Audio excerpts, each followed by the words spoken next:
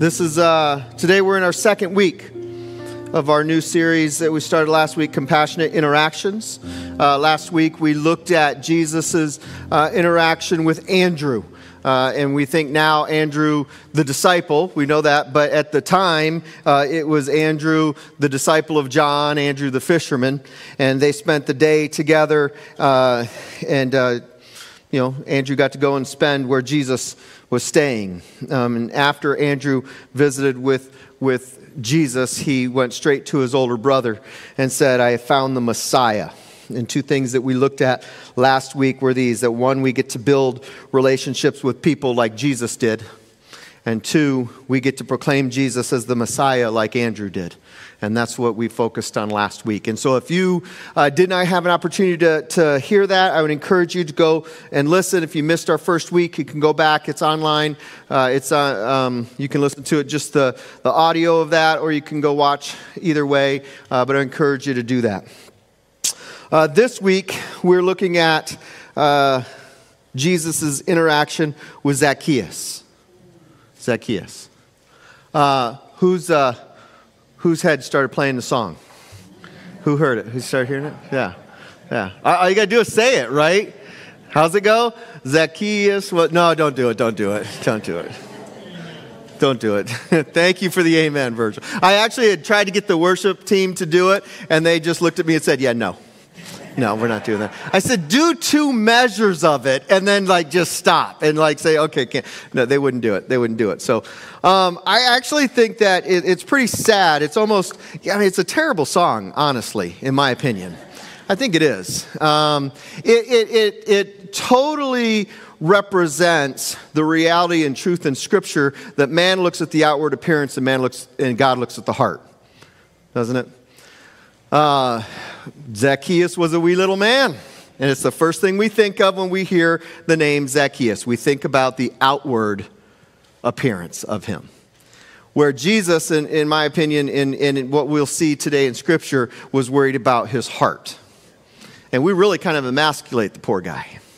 I'm short. I'm 5'8". I am not tall, and so I understand what it means to be short. I've never enjoyed standing next to Forrest Shell. Never. Even worse, trying to play ultimate frisbee with the guy. I just tried to stay away because I could never get to the disc when he was around. So for those of you that are wondering right now, he was in the first service, and I have his permission to do this. So, but shorts. It's still hard for me to believe that of the 3 of us that are on full-time staff, I'm the tallest. I have to be taller at some point in time. Where's Terry? The first service he yelled yes, but we have more hair. And they're still not taller. No, I'm just kidding. Wow, what are we talking about? Zacchaeus. I also think it's very interesting how we tend to we kind of tend to write off stories in Scripture as kid stories. And I think this is one of those. For those of us who have been in church, grew up in church, we've heard the story of Zacchaeus since we were little. We've sung the song. It's a kid story, right? I hope today that we walk out of here and realize that, no, this is a story, or it doesn't matter how old I am, it's applicable to my life today. It's amazing to me the things that we take and make kid stories in Scripture. One of the ones that's always amazed me is the flood. The flood we make it a kid's story. How cute. Noah built a boat and he brought all the animals 2 by 2 into the boat and they lived in the boat together. God was killing all the evil people in the world in this story. He wiped out everyone except Noah and his family. But we tell it to kids and talk about how God brought these animals 2 by 2 onto this boat that Noah built. My mom used to sing the song to me, when I was a kid. Man, it's a tough story. And we just make it a kid's story. And then we tend not to go back to them sometimes as adults because we consider them kid stories. So I hope that you will today say, Holy Spirit, open my heart, open my mind to this kid's story. And say, what do you have for me today? What do you have for me today? This was when we started looking at the different interactions that we could talk about. This was one that just stood out to me so much that I really wanted to do, and so I'm excited for this one, and I hope that all of us will listen to what the Spirit is saying. So if you have your Bible, turn to Luke chapter 19, and we're going to look at verses 1 through 10, and I'm going to invite you to stand as we read God's Word this morning.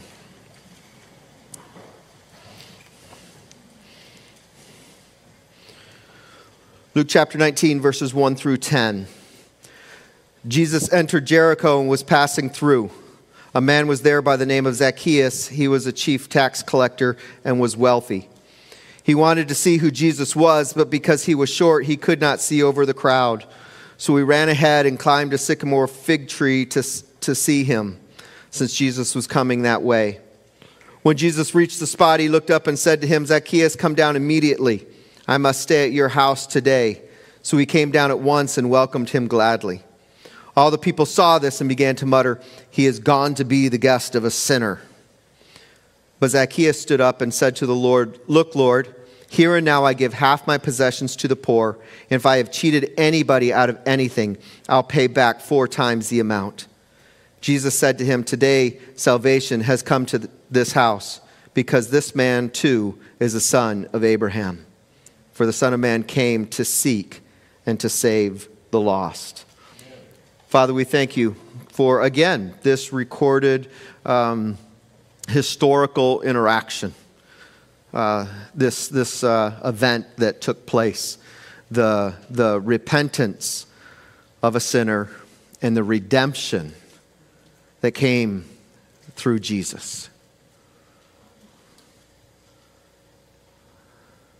Father, I pray you open our minds, you'll give us ears to hear, that you open up our hearts and make our hearts fertile to receive your word,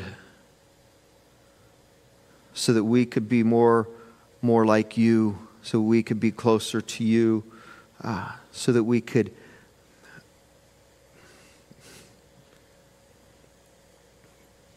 be holy as you are holy, so that we could be fruitful for your kingdom.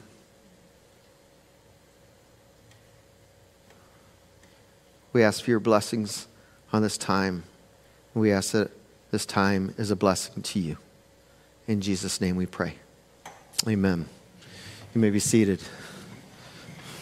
All right, so even as I'm reading, how many people could hear the song? I mean, yeah, it's hard not to, isn't it? It's hard not to.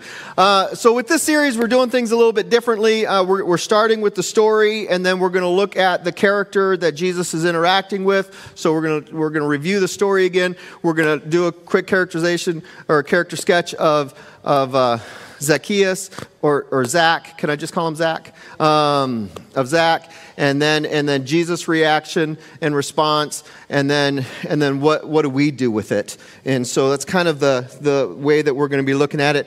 So here's, Jesus comes to Jericho. He's passing through. This is a major town. This is a major trade route. A lot of people travel through Jericho, so it's not a strange thing for Jesus to be going through Jericho.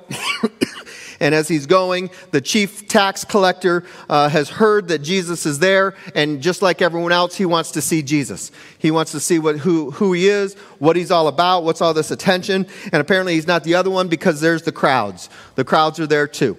Okay? And so Zacchaeus, being of shorter stature, he can't see over the crowds, and because he's a tax collector and nobody likes him, because he's a tax collector, he couldn't probably weasel his way through the crowd either. Well, that's probably the only way he could. It would be to weasel his way, because no one would let him through.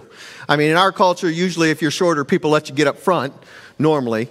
Utah people don't have to worry about that. But for short people, sometimes we just kind of let them get up front. The crowd was not going to let Zacchaeus get up front. And so he knew the only way that he was going to be able to see Jesus was to find a higher vantage point. So he goes and finds the sycamore tree and climbs up. How many people know what I'm talking about, and you get a picture in your mind when I say sycamore tree? I see very few hands. Okay, sycamore trees are large. They have a lot of leaves on them. When they have their leaves, they have a lot of leaves. And so I think that Zacchaeus not only was wanting a higher vantage point, but when he did that, I think he chose a tree that had leaves that allowed him to hide among those leaves as well. I don't think he wanted to be seen up there. Most people didn't like him. He was a tax collector. We'll talk more about that later. So he climbs this tree to get above the great crowd. He's, I think, among these leaves, trying to be hidden. And Jesus comes straight to the spot where he's at. And he looks up and he says, Zacchaeus. Of course he knows his name. Come down. I'm going to go to your house. And he comes down. And Zacchaeus welcomes him.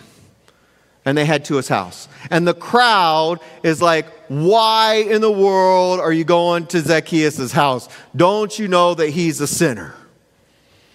Don't you know that he's a sinner? Jesus knows. And he goes anyway. Well, it's probably the reason he went. It's probably the reason he went was because he was a sinner.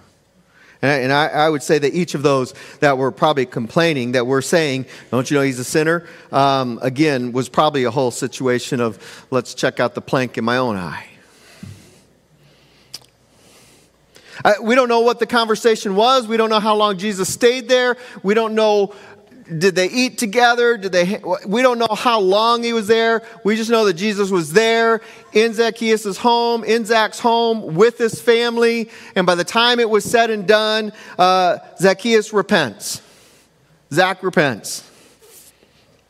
And as soon as he repents, he makes restitution for his sin by giving to the poor and paying back 4 times to those that he had cheated. 4 times the amount. Jesus recognizes his repentance and announces that salvation has come to this household. Amen. Amen. A sinner who was lost was now found, and he's in the kingdom of God. Amen. We should get excited about that. Instead, we're still thinking about the fact that he was a wee little man. Jesus says that he has faith like the faith of Abraham. He says he is a son of Abraham. I believe that this moment, Jesus is talking to this crowd that has just called this man a sinner and has said, no, he's a son of Abraham. He's no different than you. And we have to accept him as one who has repented and part of the family. He has been redeemed. He has been redeemed. I think this just shows the compassion of Jesus. It shows the compassion of Jesus. And that's our overarching theme with this series is the compassion of Jesus. And he wraps it up with verse 10 there in Luke 19, where he says, "For the Son of Man came to seek and to save the lost." I mentioned this verse last week. I mentioned it this week. Good chance, guess what? Next week, I want to say it again. Because this is why Jesus came. One of the main reasons Jesus came was to seek and to save the lost. And amen, that's what we get to see in this story of Zacchaeus. So who was Zacchaeus? Who was Zacchaeus? This is the only place in Scripture that Zacchaeus is mentioned. Okay? It's the only place he's mentioned. So what we know about him, we just read, right? Well, there's some things that we can pull out of what's there. Some other things that we know that we can talk about. Zacchaeus, his name means pure. And that was a big deal. So they knew that. And they understood that his name meant pure. And most of them probably knew that he was not living up to his name. Okay? And why was that? Because Zacchaeus was a Jew. He was, descendant of Abraham. He was part of the nation of Israel. And yet at the same time, he was called a chief tax collector. That meant one of two things. Okay? It meant either that he was the boss of the tax collectors, or that he was the best at doing his job. Okay? We don't know which one. This is the only place in Scripture that this chief tax collector phrase is used. So it's either he was the boss of all the tax collectors or he was the best at his job. Tax collectors were hated as traitors because they were Jewish people working for the occupying Roman Empire. So they were traitors. They were hated. People didn't like them because that's how they made their living. And the Roman Empire, they didn't really care how they did their job. They just cared that they got their money. And so if the tax collectors chose to make their life a little bit better by skimming off the top and getting some more, that's what they did, and that's what they were known for. And so they were hated because they did that. And if he's the chief tax collector, he was the best at doing that. Can you say it that way? He was the worst at doing that. How do you want to say that? In his mind, he was the best at doing it. In his fellow Jews' minds, his countrymen, he was the worst at doing it. Jericho was a good spot to do this in too. Jericho is a good spot to be a tax man. Why? Because there's a good trade route that ran through there. There was a prominent grove of trees called balsam trees, a balsam grove that produced resin, and this resin was used throughout their culture. And so there was a lot of money that was being made and going through Jericho. And so it was a good place to be a tax man. Because not only did you get to do a lot of work, you got to keep a lot of money for yourself. And we know that because Zacchaeus was wealthy. Tax collectors are called sinners by the Pharisees and other Jewish people. Even Jesus recognized how much this culture hated tax collectors. In Matthew 18:17, Jesus says, if they still refuse to listen, tell it to the church. And if they refuse to listen even to the church, treat them as you would treat a pagan or a tax collector. Jesus isn't calling the tax collector a pagan. He's saying that's how you guys treat them. You guys treat tax collectors just like they were pagans. That's how much they hated them. The good news, as we see in this story, Zacchaeus is one that ends up repenting after his time with Jesus, and he's redeemed. And as a result of his redemption, we see generosity that comes out in the life of Zacchaeus. Generosity. He gives half of his money to the poor. He gives half of everything he has to the poor, and then he pays back 4 times the amount of those that he cheated to those that he had cheated to on. Okay, now if he's the chief tax collector, how many people did he cheat? How many? Whew.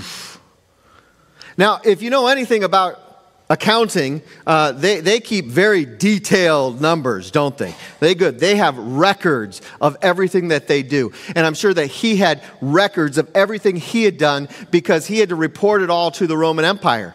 The Roman Empire wanted to make sure they were getting everything they were supposed to get. So I'm pretty sure that he was keeping good records of everything that he had done. And so I believe he knew what he had done wrong, who he had cheated, and how much he had cheated them. Hundreds of people?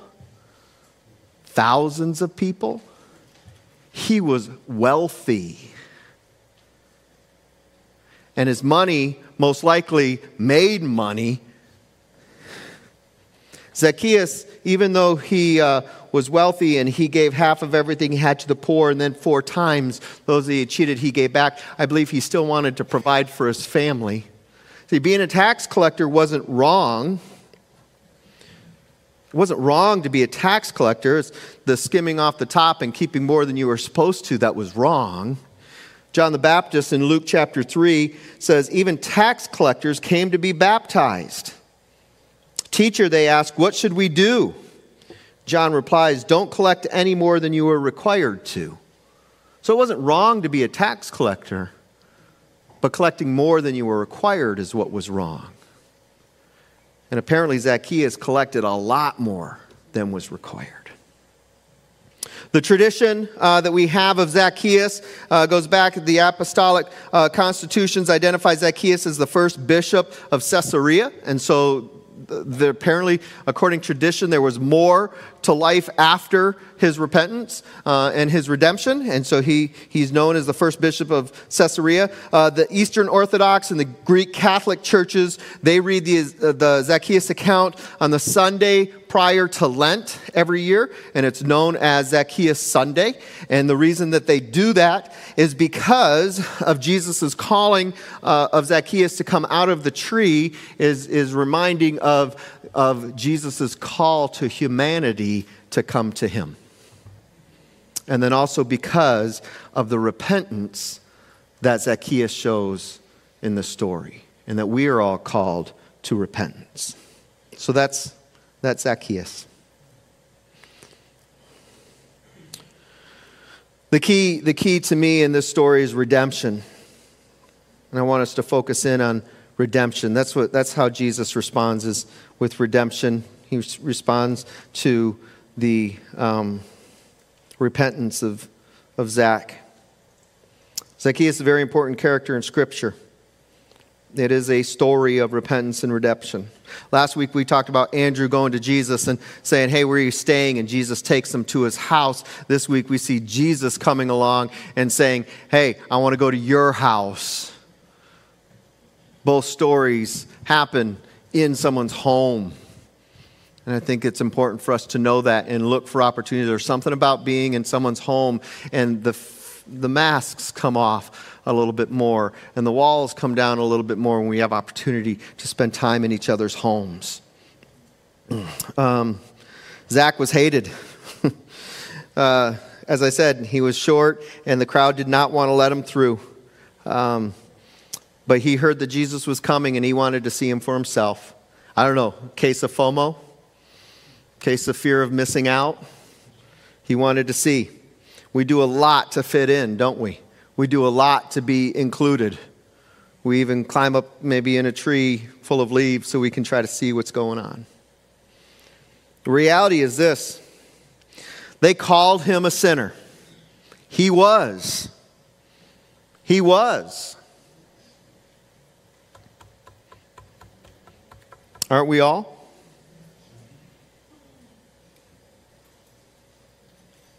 Aren't we all? That's probably the biggest thing I struggle with this whole story is that verse right there. They called him a sinner. They called him a sinner. They were offended that Jesus was going to go eat with a sinner. But what about me? Jesus, why don't you want to come meet with me? Don't you want to come to my home? Don't you want to come say, I follow you better than they do? God, don't you want to give me things? Why has he got so much? Don't you want to give stuff to me? I've listened to you longer than he doesn't even know who you are. He's only heard of you. I've been following you for years. I should have all the stuff that he has. I should be blessed like he. Why does he have so much?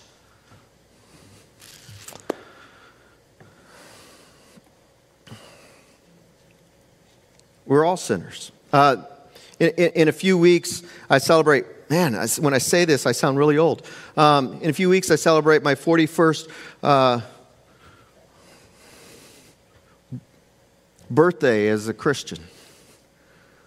41 years I've had the opportunity to know Jesus as my Savior. And when I read this and I think about this and I say, here they are calling him a sinner, and all I could think is, I'm still a sinner. I'm still a sinner. What right does anyone have to call anyone else a sinner? Because I'm still in this flesh, and I still do things I don't want to do. Isn't it our natural flesh desire to get ahead? Isn't it our natural flesh desire to be more than we are, to cheat the system? When we don't know Jesus, that's who we are. Those are the things that we do. That's what we try to accomplish. We try to be better than everyone else. I don't know how much Zacchaeus even cared that he was cheating these people, because he just wanted to take care of his family and be comfortable and make a lot of money. Does that sound familiar? Who would have blamed him? Well, a lot of people did because we're the ones being cheated. But this is what we see in the world all around us. A number of years ago in Major League Baseball, there was this big race, home run race between Sammy Sosa and Mark McGwire. Anyone remember that? Some of you guys might be too young for that. But if you go back and look, Sammy Sosa, Mark McGwire, they were both hitting home runs like crazy. And I tell you, when you look at them from their rookie year, which you're young in your rookie year, I get that, to the years that they were doing this, they looked like different guys. They were little, athletic, guys. And by the time it was this big home run race, they were just bulked up guys. They were strong. And I tell you, baseball ratings shot up. People were watching like crazy, watching these guys hit these home runs. And it was exciting. And people were watching the games because they wanted to see these guys break the record. And then one would break and one would move ahead. And then the other one would come along and he would move ahead. And it was exciting. I watched more baseball that year than I probably ever have. I like to listen to baseball. That's way more fun. But I watched baseball, man, and everyone was watching. And I think most everyone knew that these guys might be cheating. A few years later, it came out that they were cheating. That they were using substances that gave them an advantage. But isn't that just natural? Isn't that just kind of human nature? We want to get ahead. We want to do more. We want to, and if you really want to know how I feel about that, you should ask me about it. They all called him sinners, but, he was just trying to get ahead and do his thing and be his thing. Don't we all? Yeah, you know what the Lord's convicting me of right now? My attitude towards other drivers. Anyone with me? I don't even remember the situation. I think I was just right here on Big A. And someone did something, I'm like, what are you doing? I said it about that level. I think Isabel was in the car with me. I said it about that. What are you doing? And I'm like, they can't hear me. My hands might have gone up. They're looking in the rearview mirror. What's wrong with that guy? And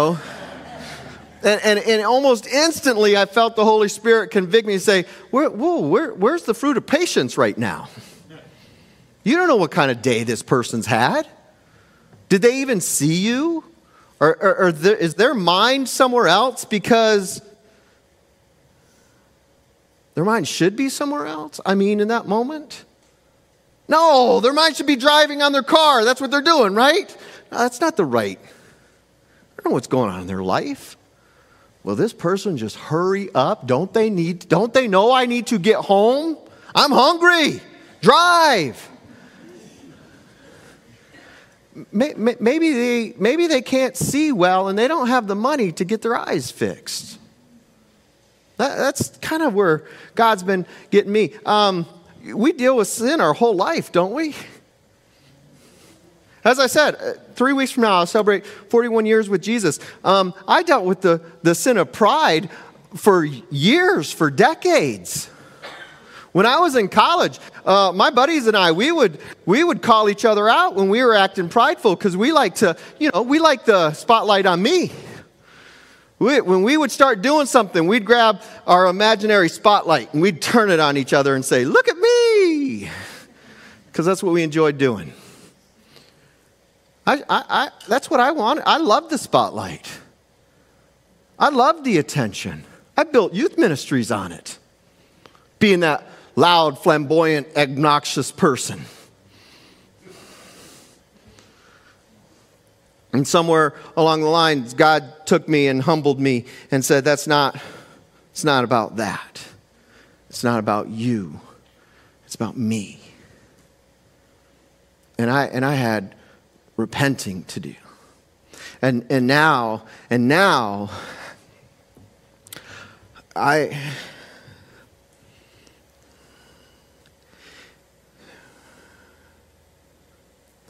I draw back, probably even more than I should, because I don't want it to be about me. It should never be about me. It's all about Jesus. It's all about Jesus. I purposely pull back sometimes, and I've actually been accused of not being a people person or not being, because I just don't want to get so close. I don't want to start enjoying it being about me. This is hard for me sometimes, because guess who everyone's looking at right now? It's hard. We all have sin in our life. We all have to be careful about who we're calling a sinner. But Jesus, right? But Jesus came along. And I don't know what that conversation was. I don't know what they talked about. All I know is at the end of it, Zacchaeus says, I repent. I repent. Jesus didn't care that he was a little guy. Jesus didn't care that he was a tax collector. Jesus didn't care about any of that. He just cared that he was lost and he wanted to see him found. And that's exactly what happens. And as soon as we see Zach repent, we see Jesus redeem. Amen.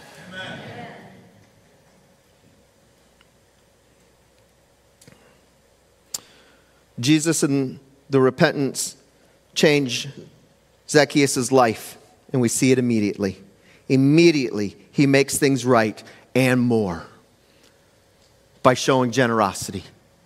By showing generosity, by giving to the poor, by giving back to those that he's wronged, more than. How are we showing generosity in our lives as a result of what Jesus did for us?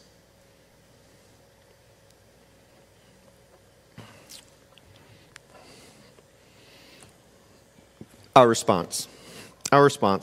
What do we do with this interaction? I'm going to ask the worship team to come. And I'm going to ask you these 4 questions today. And I want you to think about these. I want you to pray about these. I want you to offer these to Jesus. And I want you to be real and honest with yourself. Because here's the thing. If you're not honest with yourself, Jesus is still honest with you. Okay? You can lie, but Jesus still knows the truth. Okay? So I'm going to ask you these 4 questions. This first one, what do we need to repent from today? What do we need to repent from? This very well could be a room full of Christians. Every single one of us could be a believer. Every single one of us. But I would say also, every single one of us is still dealing with sin. And what do we need to repent from today? Now, this is the good news. If you're a believer of Jesus, you're forgiven. You are made white as snow. You are clean. But it doesn't mean you shouldn't be coming and saying, God, I'm sorry for what I've done. And repenting. So what do we need to repent from? And if you need to repent from someone today, our heart should not be, look at that sinner. If our heart is, look at that sinner, get up here and repent along with this person. Instead, we should rejoice for every person that we see that comes and repents. Because we have been redeemed. Just like they have. Second question, how are we walking in that redemption? Zach showed generosity. How are we walking in our gratefulness for what Jesus has done for us? Third question, are we sharing our Jesus repentance redemption story with others? I'm so thankful that it's in Scripture, that the story's in Scripture. The story's been shared. How are we sharing our story? Who's God placed in our life that needs to hear our Jesus repentance redemption story? Maybe ask God to lay someone in your heart. And the fourth thing is, are we forgiving others? The crowd. Jesus directed that statement. He is now a son of Abraham to that crowd. So that crowd would forgive a repentant man, a redeemed man. Are we forgiving others? What is the Holy Spirit saying to you today? Father, I love every person in this room. Every single person in this room was created by you, and you love them. And God, I'm thankful for them. Father, I pray that you will draw hearts to you today. Thank you, Jesus. Let's stand and sing.